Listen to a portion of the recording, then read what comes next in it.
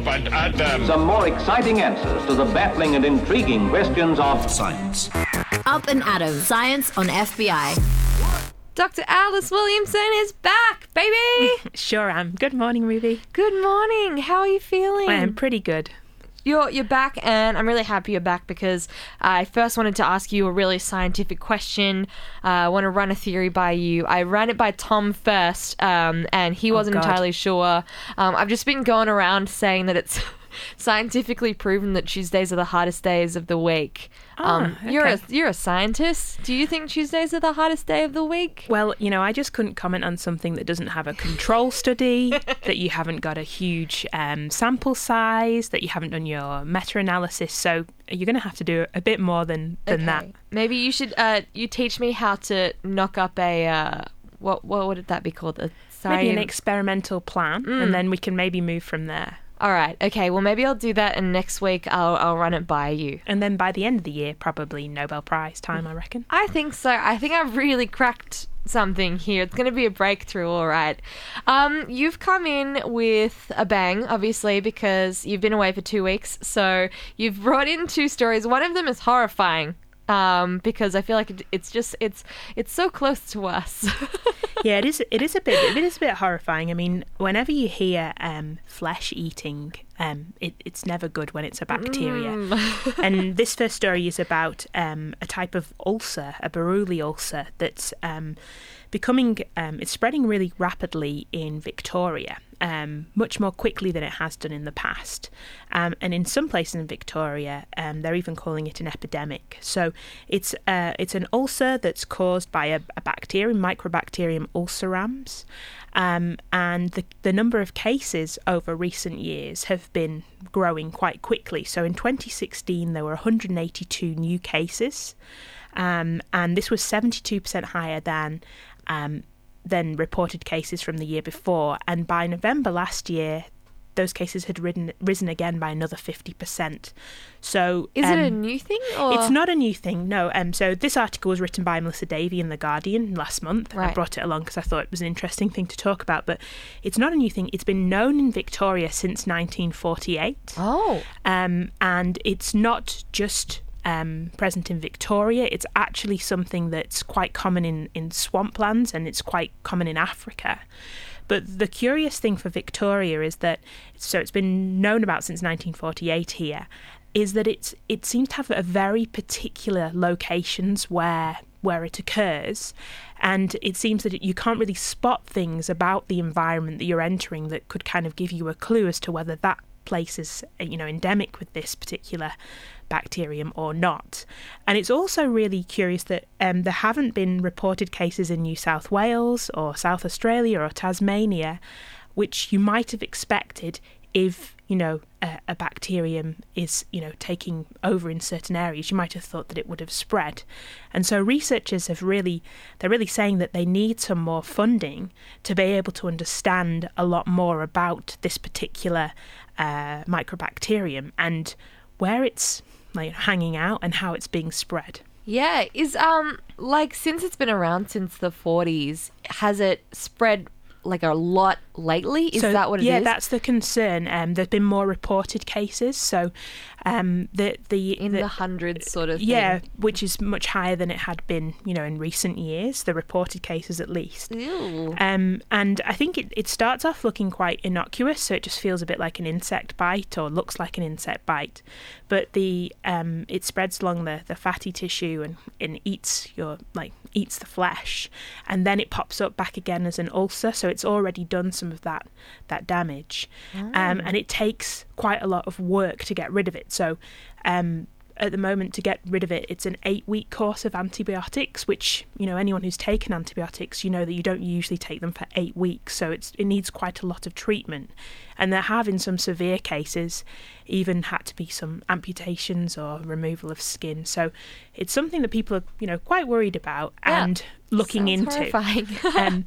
But the good news is that we have some experts here in Australia. So there's a couple of people, well, particularly Professor Paul Johnson, who's the international expert on this, who's been working on this particular form of bacterium since the early 90s.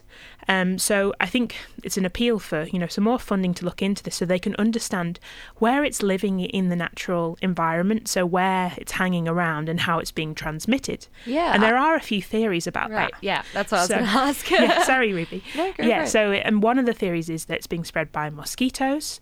The other one is possums, and that it's been spotted in possum poo. So it could be being spread by possums, either by contact with possums or contact with possum poo. Also, mosquitoes, some of them have been found to be carrying this bacteria, but a relatively small number out of the mosquitoes in an area that were captured were carrying this. So whereas we know with other pathogens like malaria or Ross River or things like that, mosquitoes certainly are the main vector. It's not that clear in this case. So we need to do more research to understand exactly how this is being transmitted and where it's hanging around in the environment. And I think that there will be a move to do this because of the way that the cases have raised quite considerably over the last few years. Wash your hands, people. Well, I was going to say, is it contagious or is it just something that you contract? So I'm not too sure about that. The advice from the medical experts for people who live in some of the regions that are affected are to take some of the precautions that you do in mosquito ridden areas anyway. So your dengue fever so to prevent being bitten, to wear long sleeve clothes, to avoid times where the mosquitoes are out. I imagine it's also probably a good idea to not contact possums. I think no one's calling up the possums, but not be in contact with them. And also, they've also advised that you cover any cuts or wounds and really keep an eye on them. So get to the GP if you have a suspect wound that's not healing, and maybe remind the doctor about Buruli ulcer in case you're worried about it. Right. And you said before that it can be treated with antibiotics. Is that right? I don't know what my question was. It was something about antibiotics. Well, the good... No, you go for it. No, I was just going to say, well, yeah, it is antibiotics. And the hunt for antibiotics is something that we really need to take quite seriously. As I mentioned before, this takes an 8-week treatment course for antibiotics. So this is, tying into some of the stories that we hear in the media all the time about antibiotic resistance growing. And so scientists are looking for new ways to find these medicines, and that's what we're going to talk about in the next story. Oh, so smooth. I feel like Tuesdays, that's my one theory, is that my brain is just somewhere else on Tuesdays. So thank you so much, Alice, for wrapping that up in a neat little package. We were talking about antibiotics and the need for them. We know that there's resistance. We know there's some, really very real threats and worries and concerns about the state of the antibiotic medicines that we have available. And some studies, a recent one has predicted that if we don't do something quite radical in terms of our medicines by 2050, there are going to be more cases of people dying from infection than there would be from cancer. And this is, fairly dramatic when we consider that, medicines such as penicillin, which has a very strong Australian story, have really revolutionised the way that we all live, and the fact that infections haven't been as dangerous for all of us for a long time because of the development of antibiotics. So one of the big problems is that people are becoming resistant to the medicines that we have. Yeah. And this is in part because bacteria are really clever. They've had, so many millions of years to evolve and to understand how to survive. Partly due to people misusing antibiotics, so maybe taking them when they're not needed or not finishing a course. But what is clear is that as well as having different ways that we prescribe medicines and the way that we take them might need to change, is that we need new medicines. And that's a really tricky thing to find. So people who are in the business of finding new medicines know how hard it is. It costs a lot of money. It takes a lot of time. Is it something that you kind of put a lot of targeted sort of research in, or is it something that you more often kind of stumble upon? It's certainly a lot of targeted research, even though some of those discoveries might be stumbled upon. They might be serendipitous because like of penicillin, yeah. Well, that was, certainly a serendipitous discovery. An English guy, Alexander Fleming, went on holiday and left some dirty Petri dishes in his lab, and then came back and found that a mold had grown that was secreting something that was killing bacteria. So that was a pretty good result to come back to. But scientists work really, really hard to find new medicines. And one of the ways that they might look at finding a new antibacterial is either to take an existing antibacterial medicine and to look at its chemical structure and then tweak some things about it to try and make it better, which is one way to find a new medicine. Problem is that maybe the bacteria, if it's similar to another medicine, could find a way, to kind of get around that medicine. So that's one problem, but it is a good solution. The other thing is to go out looking for antimicrobials. So, whereas Fleming found that in the mold that was being secreted, or the things being secreted from the mold in his lab, the other thing is that you can go and find antimicrobials out in the environment, out in the world. So sometimes there's some research which you might talk about at some point, people going to particularly filthy places to look for antimicrobials, because where there's bacteria, there will be natural resistance building up. Like tips and stuff? Tips and toilets and things like that, but right. We might come back to that. This particular story is about something called bioprospecting, and this is looking out into the natural environment for naturally occurring antimicrobials, so possible medicines that come from nature. Cool. And this isn't a new idea at all. In fact, I think 60% of the medicines that we take come from what are called natural products. So they come from things that were found in nature.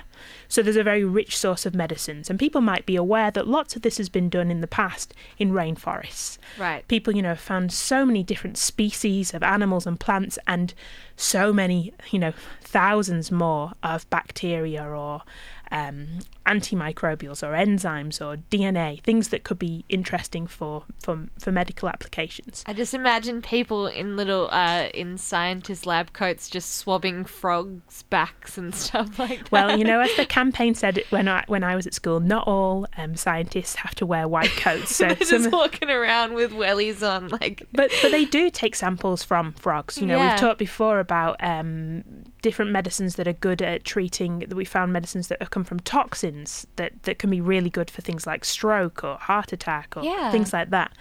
But this particular story in The Atlantic talks about a different type of bioprospecting, and maybe one that people aren't as familiar with. And this is about a group of scientists, mainly Norwegian or Norwegian-based, who have been travelling around the Arctic seas in a navy or a fishing boat that's become a research vessel. And they are bioprospecting, but they're gathering organisms from the mud that's scraped from the bottom of the ocean. So they're picking up wheelbarrow equivalents full of mud every few hours, thanks to scuba divers and sophisticated equipment. Oh, that sounds cold. Yeah, pretty. I think that'll be that's definitely one of the jobs that would be a bit too nippy for me, I think. And then when this mud comes back up, they're pulling out things that live in the mud, so starfish or sea squirts or sponges, marine sponges that are present in this muddy water. They're also clambering onto ice when they meet, icy kind of pieces of land, or frozen pieces of land or ice, and scraping off bark that's found on the surface of some of these islands or off the archipelago of Norway, and gathering fungi, moss, looking to see if there are any organisms or anything that's produced by some of these sea creatures as what's called secondary metabolites that could be interesting, either antimicrobials or possible medically active compounds that could be used to treat different diseases. Is it something about the fact that it's in such a extreme place? Yeah, so there's some of the thoughts about this, and I think this is probably still yet to be completely proven, but one of the ideas is that it's pretty cold up there. So these creatures that have survived, and not just the creatures, but the bacteria and all sorts of things that live around these environments and in this mud and around these environments, they've survived some pretty cold temperatures. So there's something hardy about them. And that gives people hope that they could be pretty hardy and pretty robust when used to treat different infections.